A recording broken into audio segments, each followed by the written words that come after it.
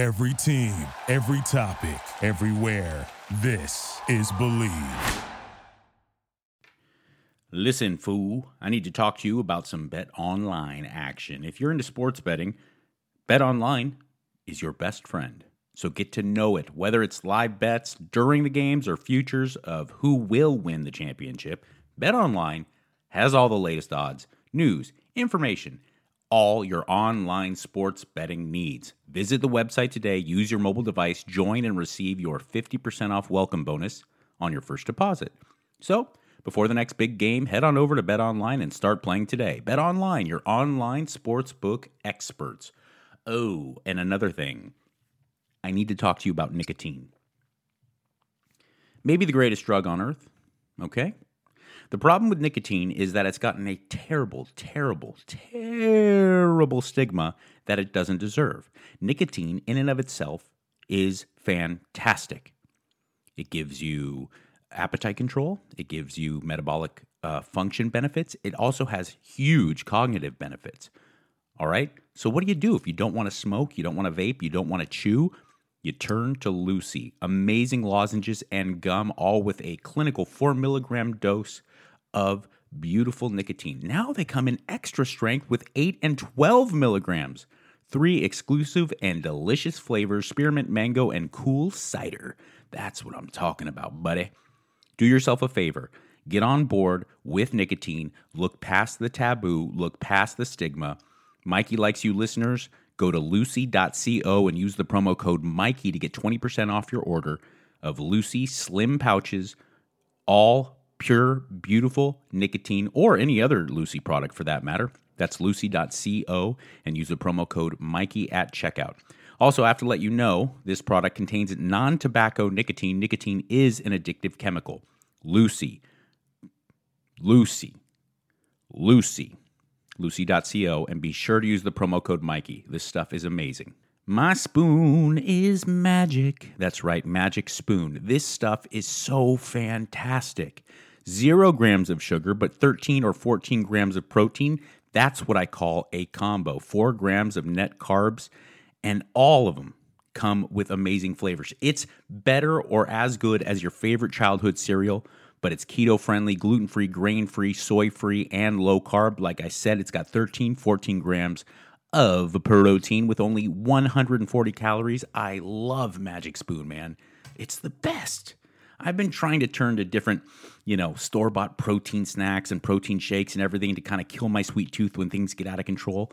Now I have something even better, and it's Magic Spoon. So go to magicspoon.com/Mikey, grab your delicious cereal, try it today, and be sure to use our promo code Mikey at checkout to save $5 off your order.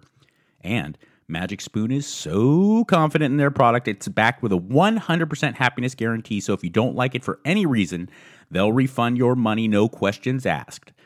Remember, get your next delicious bowl of guilt-free cereal at magicspoon.com/Mikey and use the promo code Mikey to save $5 off. Thank you, Magic Spoon, for sponsoring this episode. Hey, you know what sucks? Not being able to perform in the bedroom. Seriously. It's really embarrassing. It can be crippling to your manhood. So, if things aren't working out, you're not performing the way you want to, why don't you get yourself Viagra, Cialis, the active ingredients in both those drugs, but do it in a non-embarrassing way? You know what I'm talking about. Last thing you want to do is have to deal with a doctor, get a prescription, then go to a pharmacy and have to deal with all the funny looks. You're already embarrassed enough. So, go to Blue Chew. BlueChew.com. It's all done online. You don't have to talk to anybody.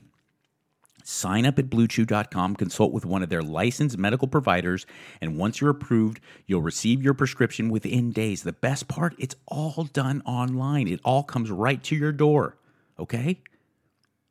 The active ingredients of Cialis and Viagra at a fraction of the cost, coming right to your door. I'm telling you. This stuff is the best. Blue Chew really makes your life a lot easier, and it's giving back to make sure that you can perform in the way that you want to. Visit BlueChew.com for more details and important safety information. And I got a special deal for you. Try Blue Chew for free. That's right, free when you use the promo code Mikey at checkout. Just pay $5 shipping. That's BlueChew.com, promo code Mikey to receive your first month free. And we thank Blue Chew for sponsoring this podcast. All right, baby, let's get after it. Legend on the show today, Doug Brignoli. This is a guy who's been in the fitness industry for 50 years. No exaggeration. And he has put a lot of effort into being studious and to really analyzing exercise and resistance training so that you can maximize your training. He's a very smart man. I really enjoyed having him on the show. He does push back on a lot of the things that I fundamentally believe, but that's a good thing. And we have a great conversation about it. And he really enlightens me, and I hope he does the same for you. This is Doug Brignoli. With karate, I'll kick your ass from here to right over there. Oh, yeah, motherfucker, gonna kick your fucking derriere, yeah. You broke the rules, now I'm pulling out your pubic hair. You motherfucker. You motherfucker.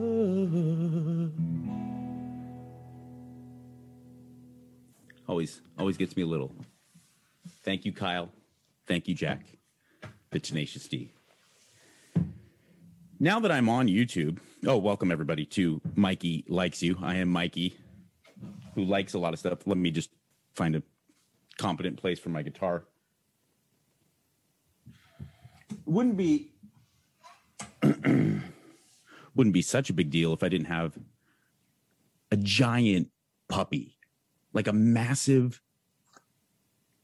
When you say puppy, most people, they think of like a nice, cute little thing. Unthreatening little dog, but got about a 75-pound puppy. So she has puppy energy with a big yoked out moose body, and she destroys everything. So there's that. Plus, you may have noticed, if you have a discerning ear, that I was a little bit more laid back, a little bit more reserved in my delivery of Karate by Tenacious D, the intro song for now. And we're getting to the point, by the way, where you're going to have to start voting on the new intro song. I like to rifle through them every 25 to 50 shows, depending. Initially, I started with Buenos Tardes by Ween, and I transitioned into Tenacious D. I'm always accepting nominations for intro song, but you may have noticed that I was delivering the song a little softer than usual. That's because my daughter's about 25 feet away. Now, granted, she's got a door between us, so I'm not too concerned. But I didn't necessarily want to let go with my pipes and deliver you motherfucker and pulling out your pubic hair with my 7-year-old daughter somewhat within earshot. So I do apologize.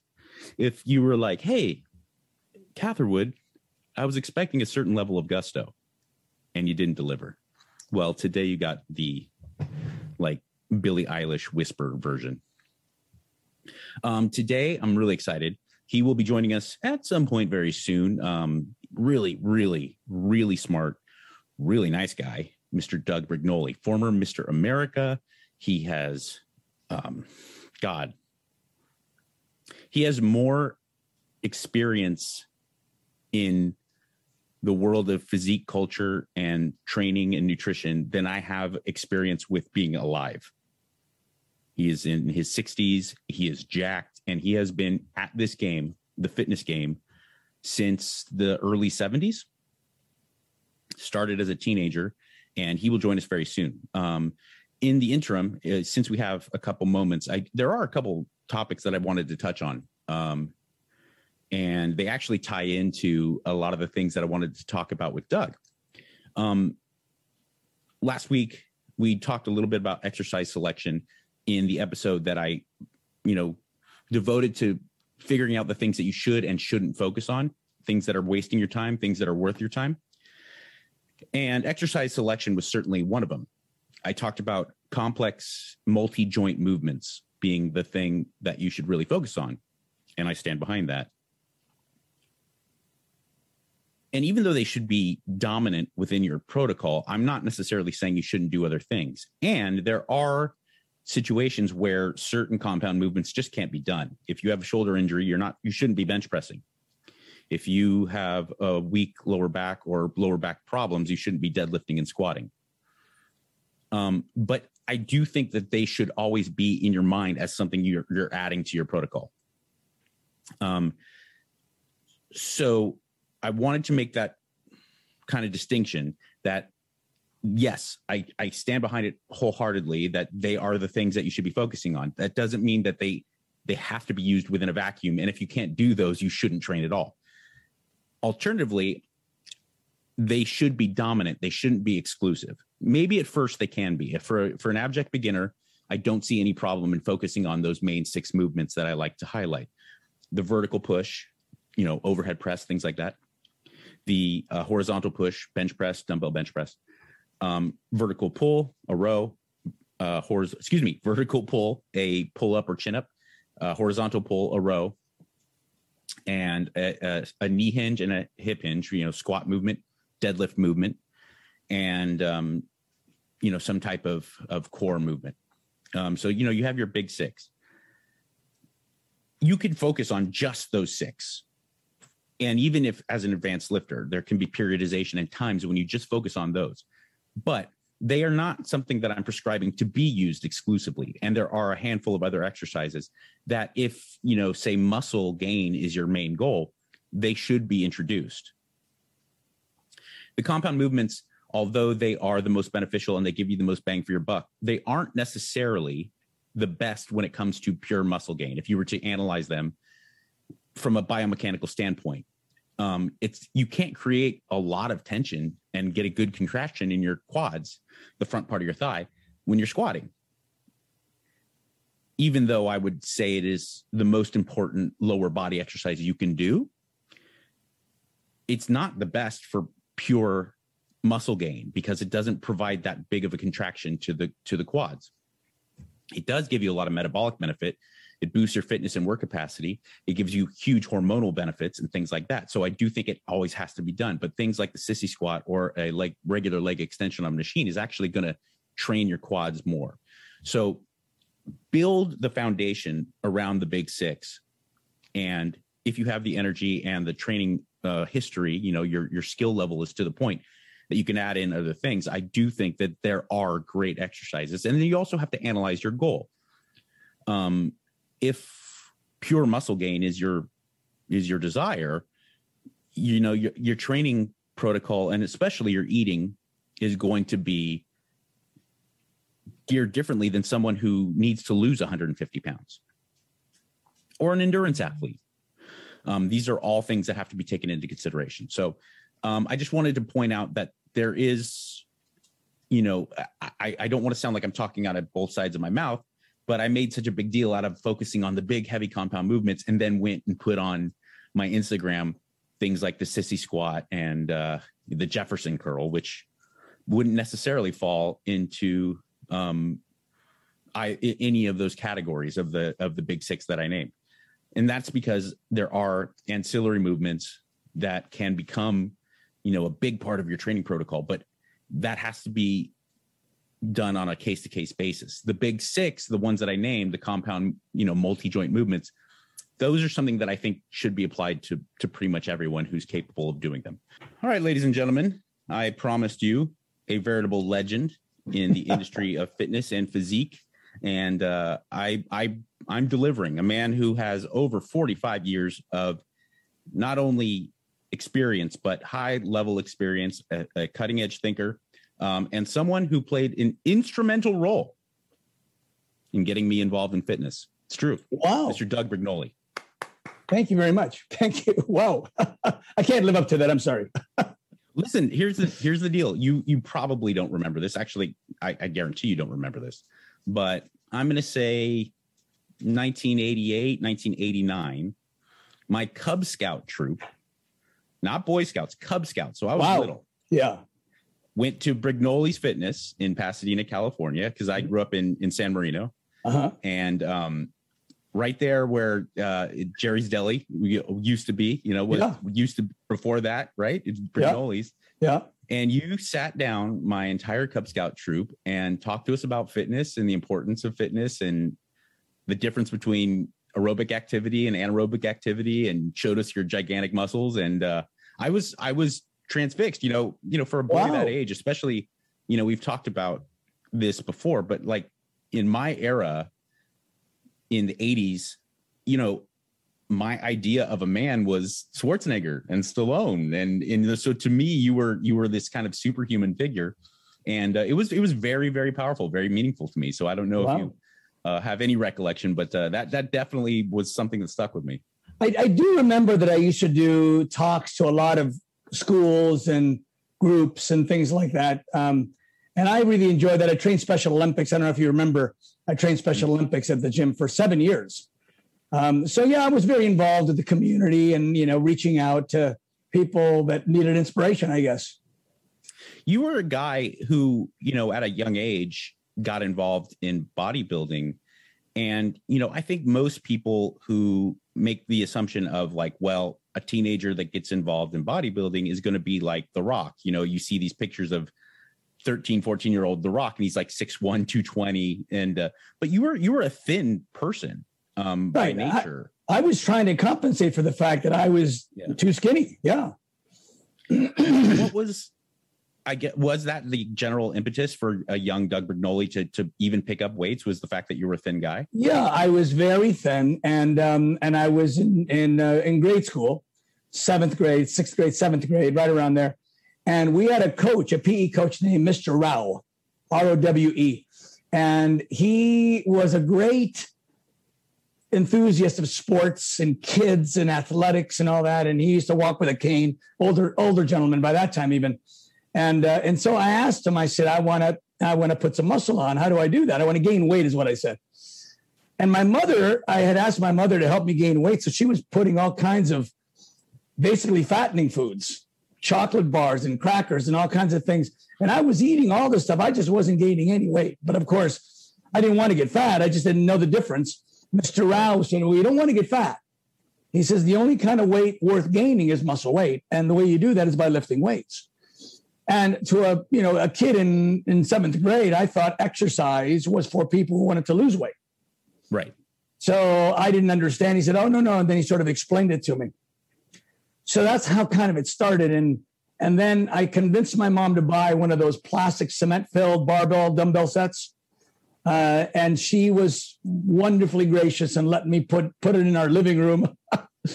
and then eventually I moved it to what would be considered the breakfast room off the kitchen. And that became my weight room. And little by little, I started adding equipment to that, barbell, little upright stands. And I connected some springs to the wall so I could lie down on the bench and do tricep push downs with springs. And I was literally hooked at 13 years old. And was it, I would imagine, because for me, it was a little bit later, but it very similar kind of situation. I wasn't like a particularly thin kid, but I did have this general sense of insecurity that I think a lot of, high school, junior high school age boys deal with. And there was something about not only like adding muscle. I mean, of course, that's going to transform your level of confidence and things like that, and your level of self-respect. And it was the process. It was a process of lifting weights. It was voluntarily doing something really difficult, and being able to really with great clarity monitor the level of progress and know that like I did this. It wasn't a coach, it wasn't a teacher, it wasn't my parents. So there was something that was very directly connected to my level of effort, to my level of results. And it was so therapeutic. Well, you're exactly right. I think all kids, all boys are insecure. And we try to find an identity. We try to find something about us that makes us, well, better than somebody else, good enough. And of course, as kids, we all watch Bruce Lee movies and we all look at comic books and we all, find things that we find, impressive or admirable. And so I started with Shotokan karate. That's where I started. And I would diligently go to my karate class But the fact was I was still super skinny. So it didn't matter that I was learning skills. There was no outward sign of masculinity. And so then I started with Mr. Rao and the weight training. And of course, you get a pump right away. And the muscle pump, gives you a lot of gratification. And by that time, according to Arnold, it's better than coming. Yeah, exactly. I wouldn't say that. Can you imagine how great my life is? I'm coming all the time. Yeah. I was going to say, which of course, can be translated two ways. But you get sort of instant gratification with the pump. You look in the mirror and right away, you look bigger. But I was also someone who really enjoyed the process. I really enjoyed the way exercise felt. And that is a difference I've discovered over the years. A lot of people don't like exercise. They do it because of the reward, but they just don't like the process. And I just loved the process. And I was analytical from the very beginning. Like the first time I got up, I was 14 years old. I got up on some parallel bar dip bars. And I thought, wow, this just does not feel right. And upright row, what is this? Why are my wrists turning sideways? And where's this thing supposed to end? I mean, where a curl ends. Where a push down ends. You just don't know where an upright row is, which of course for me sort of begged the question is like, what defines a rep?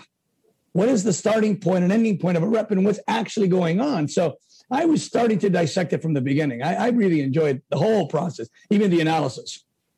Yeah, you've gotten so well known in the fitness community for being that analytical mind and for really taking into consideration things like lever points and biomechanics. And you've written a whole book devoted to the process, to your analytical process. And you've kind of isolated these 21 exercises that best give you the ability to stretch and contract the muscles, the targeted muscles. And I've gained tremendous amounts of knowledge from all your teachings. And I highly encourage everyone else to do the same. Well, my question is... Yeah, go ahead. Go ahead. No, I was going to say, it was, I was surprised that everyone didn't ask what I thought were the simply logical questions, which was, what does a particular muscle do best? What is the one thing it does best? So, even as a teenager, you can look at, let's say, a guy doing a bench press or a guy doing a flat dumbbell press or a guy doing a decline or an incline. And for me, the logical question was, they can't all be equally good. Sure. There has to be something that distinguishes what is closer to ideal and farther from ideal. And that's deltoid too. It's like, how can this be good for shoulders? But this is also good for shoulders, and yet those are very different. And so there has to be a defining thing, a set of criteria. And turns out there was no such thing. You can easily find principles of aviation. You can easily find, the physics of any one thing that would define. I mean, there are engineering classes that tell you, what is, the most stable crane versus the most unstable crane and why. And so there was nothing like that. And it just struck me as odd that no one had ever spelled out or even asked the question, how does this exercise compare with that exercise? Right. So that's what the book's about. It's been eye-opening to a lot of people. And I think, look, you asked the question like, well, why has no one ever asked these questions? I think because with bodybuilding and physique training, like a lot of things, you just kind of take for granted that the generation before you is right. And when they're so big and muscular, you assume they know. Yeah. And in fairness, the physiques of the people who were giving you this information oftentimes gave you a lot to substantiate their arguments by. If someone's lean and muscular is telling me to do something, you want to do it. Well, again, this is just my analytical quirkiness that was at work, right? And so I would say, well, it's easy to say that, let's say Arnold, having done incline presses, would be correct in assuming or believing that inclines work the upper chest. And of course, everything looks good on him when he's doing incline presses, including his upper chest. But his upper chest probably also looks really good when he's brushing his teeth. And yet brushing his teeth doesn't build his upper pecs, right? So you can't automatically assume that every exercise a person does contributes equally to the end result. But you can pretty much be sure of that every exercise that person does, regardless of how actually effective they are taking away from something else that produced good results. So what you know is that it might have added a little bit, it might have added more, it might have added a lot, didn't take away from. The question is, how much did it contribute? And then you just find, just in this particular case, the question is, how can I'm sorry, No problem. how can a muscle pull in a direction where it isn't located? In other words, all muscles must pull toward their origin. If I give you a rope and I tie the other end of the rope to a heavy box and I say, pull the rope, that box is going to move to you. It can't move any other direction. Well, muscles are the same way. Muscles always pull their limb toward them, toward their origin, right? They can't do anything but that, right? So when you're moving your arms in an inclined direction, you're moving them above the collarbone, but there's no muscle above the collarbone. You're moving it toward your neck or your chin, maybe even your nose, depending on how steep the incline is. And so just logic dictates that the highest muscle on the highest pectoral fiber on your sternum can't possibly be moving the arm in that direction, but it wants to pull it in a flat bench direction. It is straight across from the shoulder joint. And sure enough, when you look at the anatomy, you see when the arms are stretched out, all of the pectoral fibers are below the shoulder line, the arm line. That means flat and declines are the only appropriate directions of movement you should be doing to maximally engage the pectoral muscle.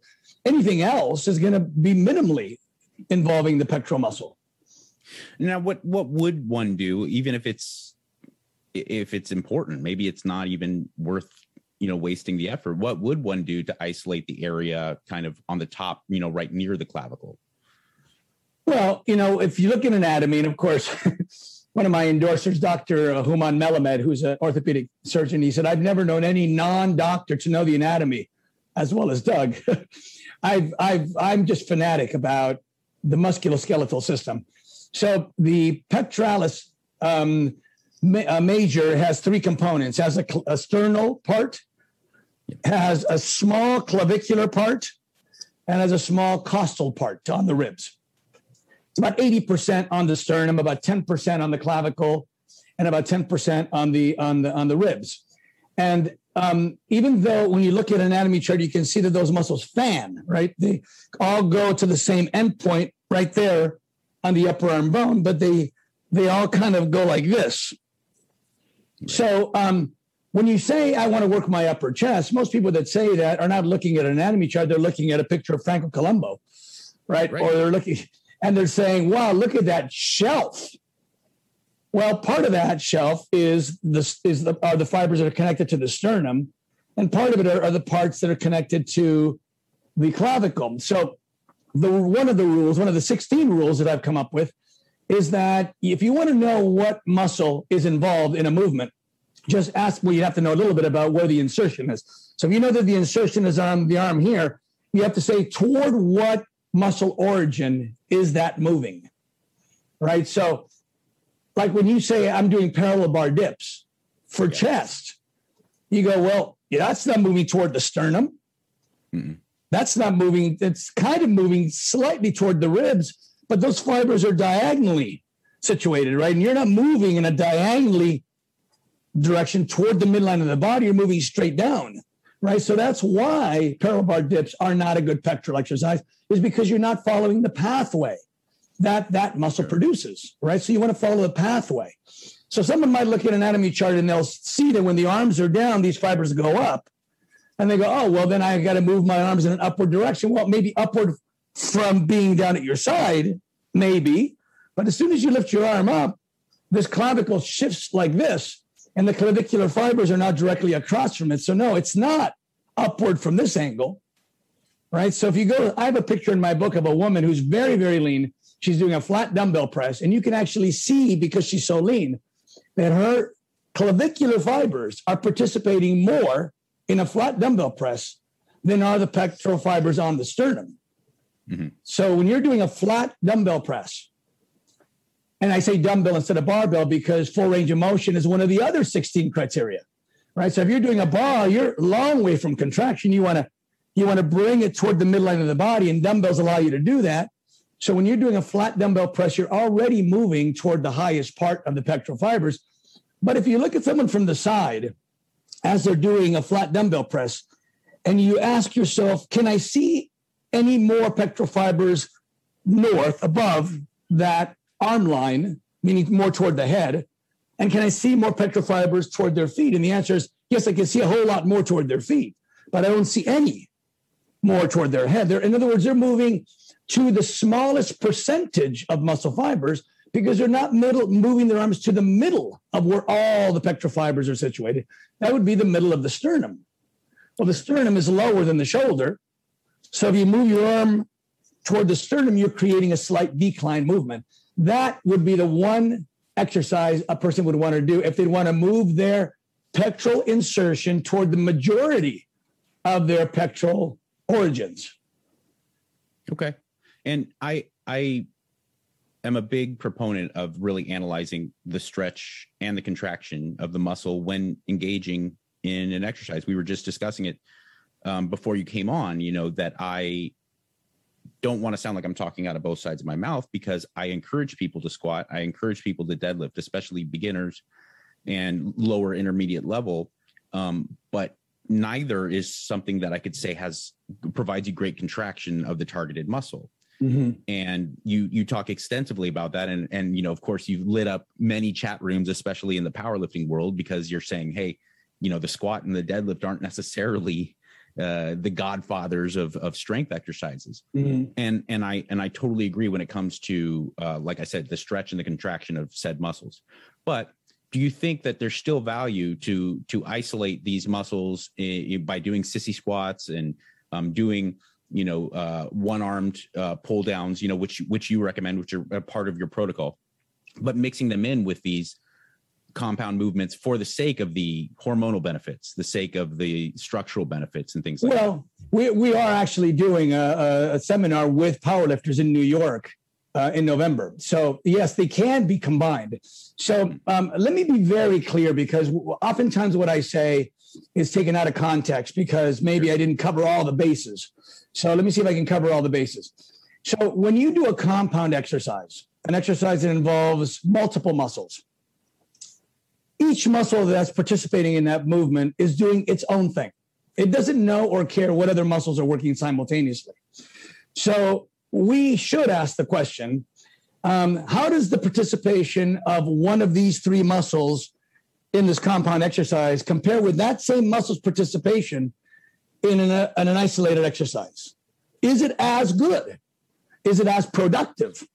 Is it as safe as it would be when you're doing an exercise dedicated to just that one muscle and that one joint? And what you would find is not only is it not as productive or as safe for a variety of reasons, either range of motion or early phase loading or alignment or a number of things. As I said, the 16 factors, right? You can say this exercise that's isolated over here meets all the 16 criteria. This one right here only qualifies for 9, right? So you say, oh, well, then it's experiencing less benefit, not no benefit, less benefit as compared with an alternate exercise that meets those 16 criteria. So again, it would not be like saying all isolated exercises are better than all compound exercises. No. Each muscle and each joint has to be analyzed and say, what would be the best way to engage that particular muscle?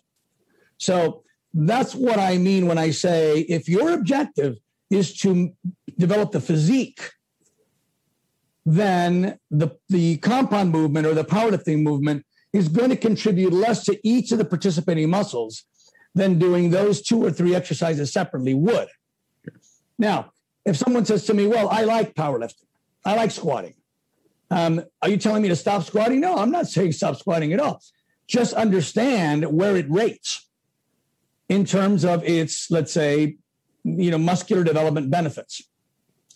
And the rating system involves what would be considered an efficiency quotient. In other words, how much weight would have to be used in order to load that muscle with X amount of load, right? So a muscle that's getting 90 pounds of resistance doesn't know whether you're lifting 90 pounds or 300 pounds, it only knows what it's getting. So 90% of 100 pounds is 90.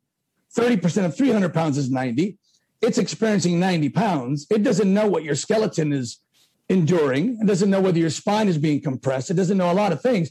It only cares about the 90 pounds it's getting, right? So the idea that you would automatically assume that lifting a heavier weight automatically loads the muscle more ignores the fact that there's a lot of physics that's going on that determines the ultimate loading of that muscle.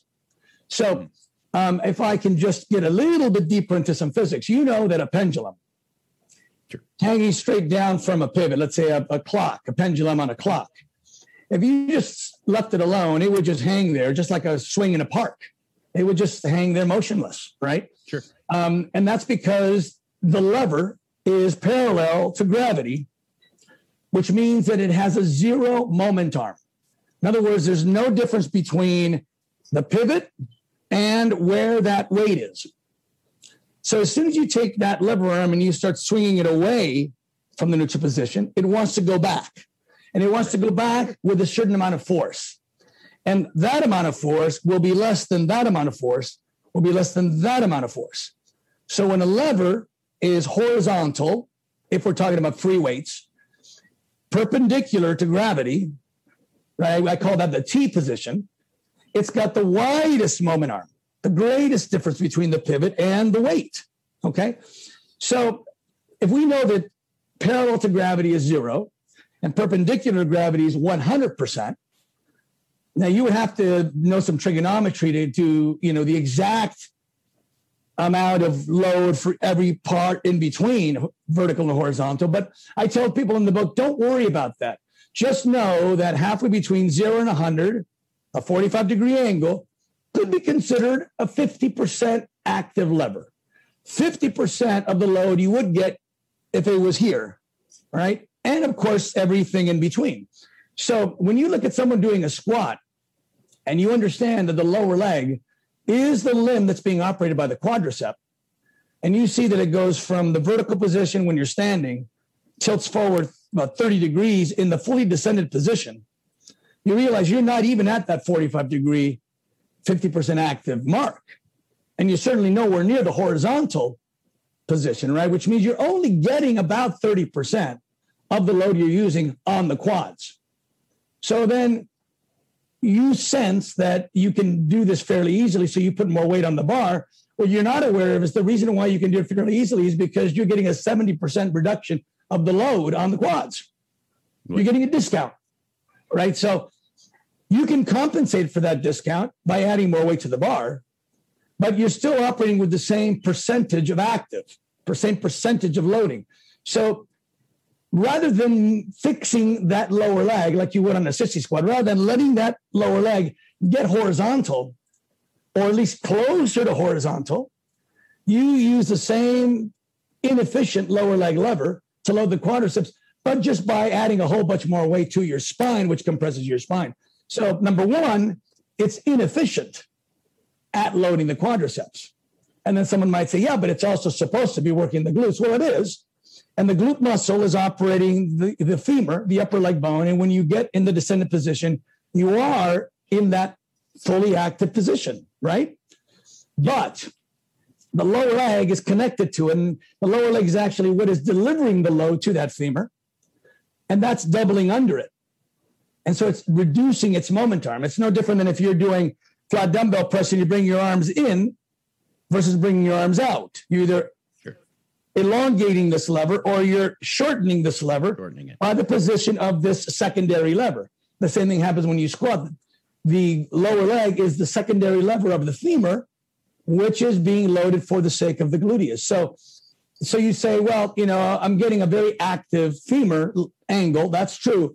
But you're getting half the length that you would get if you could attach the resistance to the very end of the femur, which is what happens when you do a multi-hip machine and you put that roller right behind your knee and you push down on it. You can get twice the efficiency. In other words, you can get the same amount of gluteus load with half the weight or twice the amount of gluteus load with as much weight as you would use in the squat. And of course, you're doing that with nothing on your spine, no spinal compression. So that's why I say if you're looking at just the mechanics, and there's a neurological thing here involved too, but if you're just looking at the mechanical thing, you can load the quadricep better, more, with less weight than you can with using, let's say, a 60 squat than you can with a regular squat. And you can load the gluteus better, more with less weight without the risk on the spine, just by doing that exercise instead of the squat. But there's a neurological component too. I hate to go too long, but there's a thing called reciprocal inhibition. And that means that opposing muscles can't contract at the same time. When you're doing curls, your tricep shuts off because your bicep is loaded. And this is the way our body coordinates us. So we're not contracting, simultaneously in different directions at the same time, right? Our body knows to relax this muscle so it doesn't interfere with the function of that muscle. Right. When you load the glutes, it's a hip extension muscle. So the hip flexor, which are the opposite, shuts off. One of the 5 hip flexors is the rectus femoris, which is the only part of the quadricep that crosses the 2 joints. The other 3 parts of the quadricep only cross the knee. But this one, which is that center part of the quadricep, crosses both joints, so it shuts off neurologically. So while you're doing a barbell squat with the objective to get maximum stimulation on the quadricep, you should know that you're having to use about 3 times more weight to get the same amount of quadricep load as you would get by doing a better, more mechanically efficient exercise. And part of the quadricep is also shutting off. And, if you want to be a power lifter, that's okay. You can strengthen your powerlifting with isolated moves too. But if your objective is not powerlifting, it's muscle building, you should say, what's the easiest, most efficient way to do that? Right. And it all makes incredibly good sense. And look, your body at your age is proof positive that this is, there's a lot of proof in the pudding.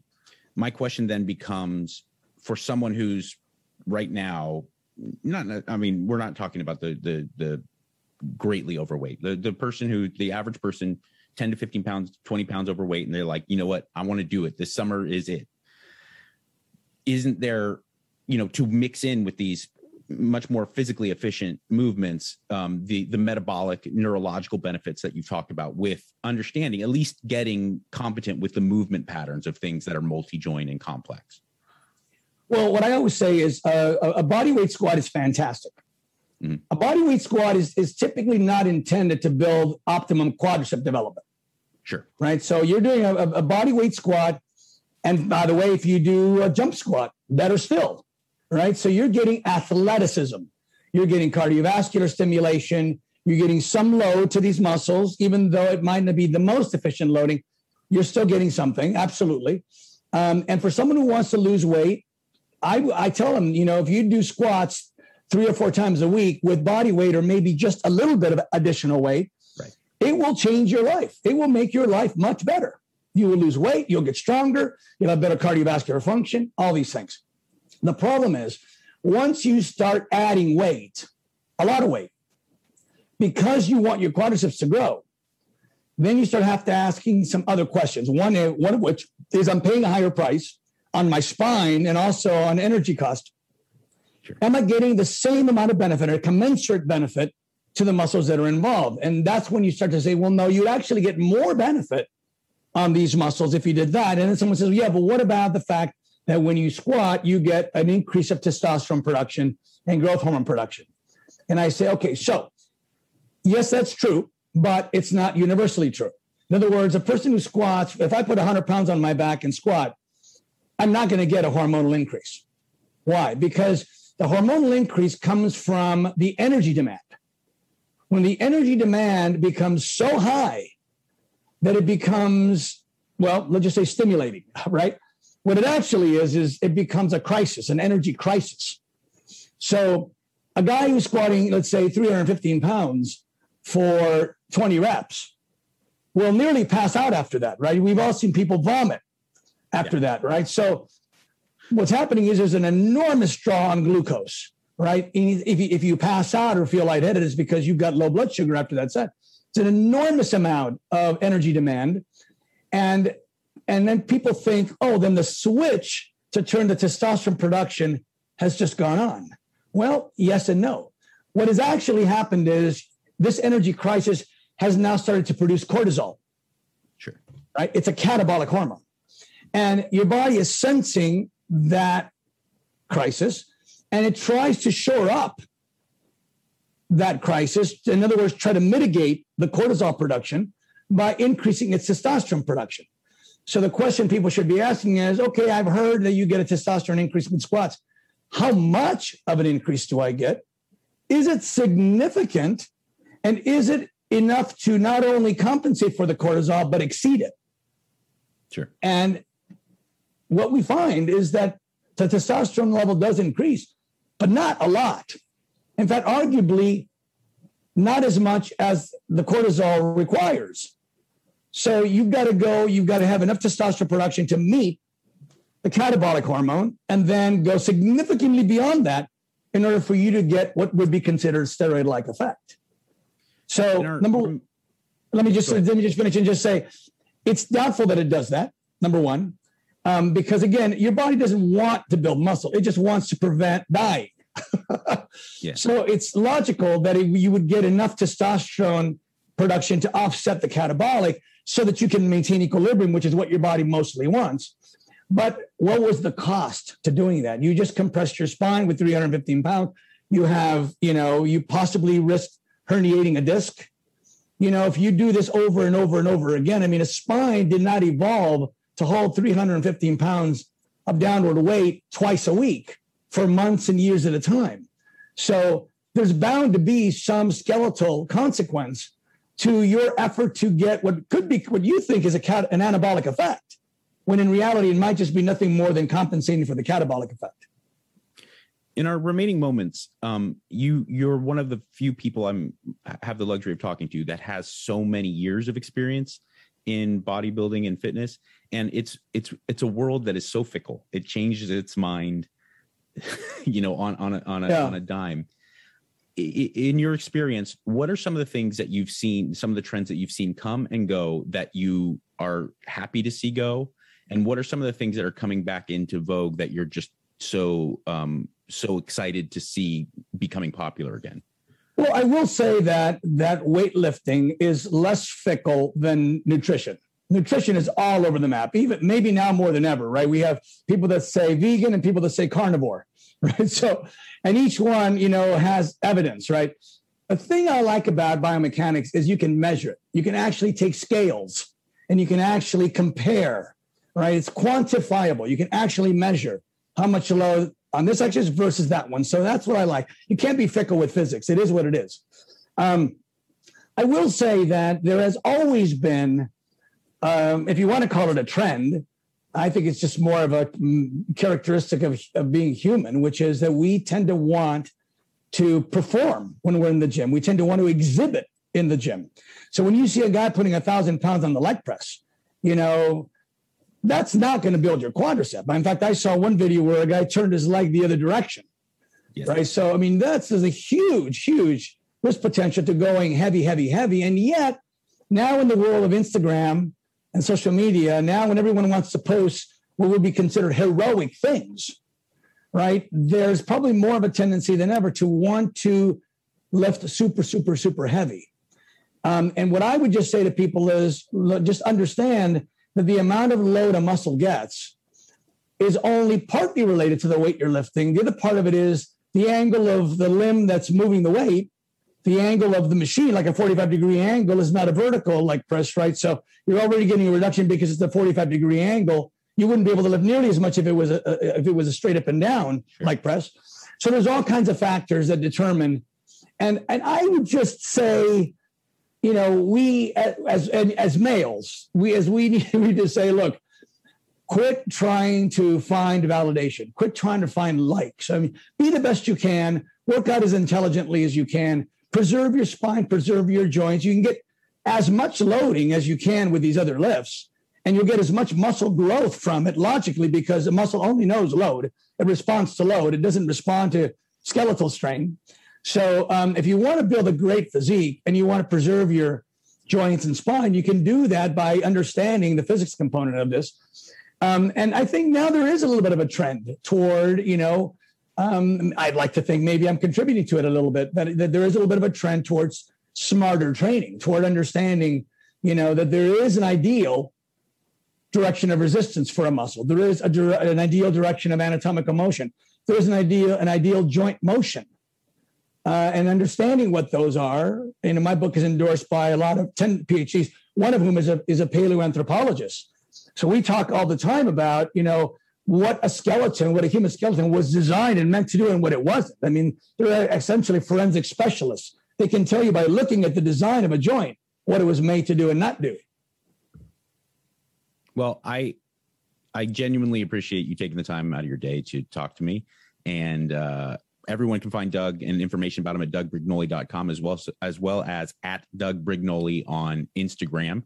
I love to peruse, especially your old pictures, from the late 70s, early 80s. There's just something incredibly, I don't want to say there's a longing there, but it just seemed like there was a more innocent and pure kind of aspect to the idea of fitness. I think because there was no Instagram, Yeah, we used to love going to the newsstand to get the magazine. Yeah. Thank you, Doug. I really appreciate it. My pleasure. Thank you so much. It's a pleasure being here.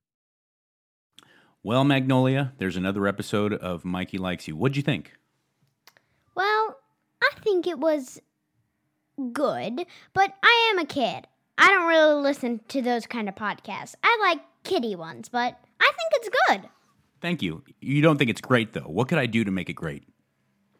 Well, I think lots of grown-ups listen to it, so it shouldn't have any adjustments. It's really good for grown-ups, but not for kids. Okay. Well, I appreciate your input, and this is how I sign off. I say, in this crazy mixed-up world that makes you think that nobody cares, I do. So, do you care? Yes. All right. Bye. Love you guys. Thank you for listening to Believe. You can show support to your host by subscribing to the show and giving us a 5-star rating on your preferred platform. Check us out at Believe.com and search for BLEAV on YouTube.